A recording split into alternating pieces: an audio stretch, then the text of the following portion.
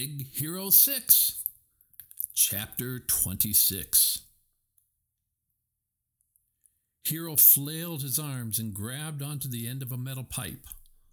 Holding the pipe, Hiro fought against being pulled into the vortex of the portal. He watched his team below and saw they were being beaten badly. Yokai laughed as the microbots grabbed Fred's arms and pulled. "They're tearing me apart," Fred howled. Then Yokai turned to Wasabi. He had him pinned between two walls of microbots. "Getting a little tight," Wasabi said as the walls closed in. Gogo was immobilized in a ball of microbots. "I could use a little help," she called. Everyone seemed to be in a jam, even Honey. She had covered herself in a chemical dome, but the microbots were hammering on it. Hiro was suddenly frightened. He could see them losing the battle. They could all be sucked into the portal. As he hung upside down, he watched pieces of debris and loose microbots fall into the gaping maw. "That's it! I know how to beat him!" He yelled into his communicator. "Hey, listen up. Use those big brains to think your way out. There are no dead ends." It was just the jolt of inspiration the team needed. Fred grabbed a fallen sign. Spinning the sign, he sliced through the microbots that were holding his kaiju suit. "Oh, it's Fred time," he howled. "And we don't need a super suit for the super sign spin."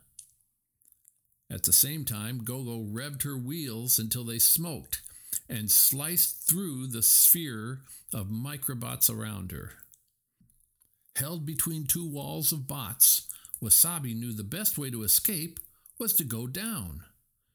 Using his laser hands, he dug through the floor and was free. Honey latched onto a string of microbots that had penetrated her dome. They pulled her to freedom. But the robot was still surrounded. "Baymax," Hiro called.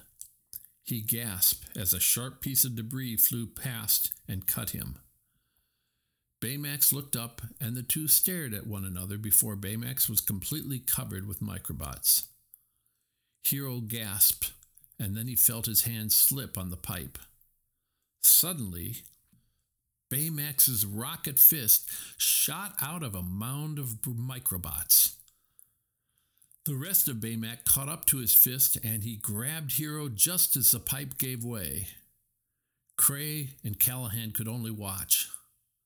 "I love that robot," Cray shouted. With a snarl, Callahan used the microbots to trap Cray against a billboard. Hiro rode Baymax down to the ground, where the team was ready and waiting for action. "Here's the plan," Hiro told them as they looked toward Callahan. "We gotta force him up, close to the portal. Honey, Fred, can you give us a little cover?" "Let's do this, Freddy," Honey shouted. "Like you have to ask," Fred said as he blew a blast of smoke from his kaiju nostrils. "Smoke screen!" "Yes!" Hiro cheered as the two disappeared in the cloud of smoke. "All right, Wasabi, here's what I want you to do." "I'm good, man," Wasabi interrupted. "I don't need a plan. Wasabi is winging it." Wasabi ran in and slashed away at the columns of microbots. Gogo sent discs flying at the columns as well, causing large cracks to appear. Honey threw chem balls into the cracks. The expanding goo caused the columns to shift. Hiro smiled. They were finally working together as a team. Baymax and Hiro flew toward Callahan, drawing an attack of swirling microbots toward the portal. At the last second, they reversed into a dive, going straight into the microbots, which engulfed them. Hiro activated Baymax. "Back kick, knife hand, roundhouse, hammer fist," he called out in a quick succession. Baymax went at the microbots with a whirlwind of karate moves. "This ends now," Callahan shouted. With one final push, he threw a swarm of microbots at Hiro and Baymax. But with a mighty blow, Baymax punched thousands of microbots into the portal. The columns shook, and Callahan staggered. With very few microbots left, he struggled to maintain his balance. "No!" "It's over, Callahan," Hiro shouted. "Hand over the mask." "Never," Callahan snarled. "I thought you'd say that," Hiro said. "Fred?" Fred leaped at Callahan. "Fred time!" he called as he grabbed the mask. Instantly, the microbot columns collapsed, sending Cray and Callahan tumbling toward the ground. Baymax caught the two in midair. Hiro watched the columns of microbots holding the portal come apart. With a great shudder, the whole thing crashed to the ground. Hiro and his friends cheered. The portal had been destroyed, and the microbots were lying in heaps. But seconds later, it was clear that the broken portal was still active.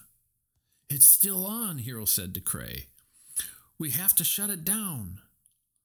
The portal was sucking in everything around it. Then, pulsating with light and energy, it began sucking in parts of itself. "We can't," Cray cried. "The containment field is falling. The portal's going to tear itself apart." "We need to get out of here now," Hiro shouted. Everyone was turning to run when Hiro looked back and saw Baymax staring at the portal. "Baymax!" he shouted. "My detector is sensing signs of life," Baymax said. "What?" Hiro said. "Coming from there," Baymax replied, pointing at the portal. "The life signs are female. She appears to be in hypersleep." Hiro gasped. "Callahan's daughter," he said. "She's still alive?" "Abigail," Callahan said. Hiro saw the hope in Callahan's eyes. Then he looked to his team.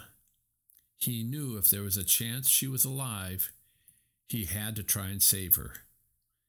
He looked at Baymax. "Let's go get her." He climbed onto the robot's back. Cray stood next to the team on the ground. He said, "The portal is destabilizing. You don't have much time." Honey was worried. "Hiro, it's too dangerous." "She's alive in there," Hiro told his team. "Someone has to help." The team looked at each other and then back at Hiro and Baymax. They understood that Hiro would always be the person who would offer help, just as Tadashi had been. "What do you say, buddy?" Hiro asked Baymax with a smile. "Flying makes me a better healthcare companion." And with that, the team watched Baymax and Hiro rocket into the portal.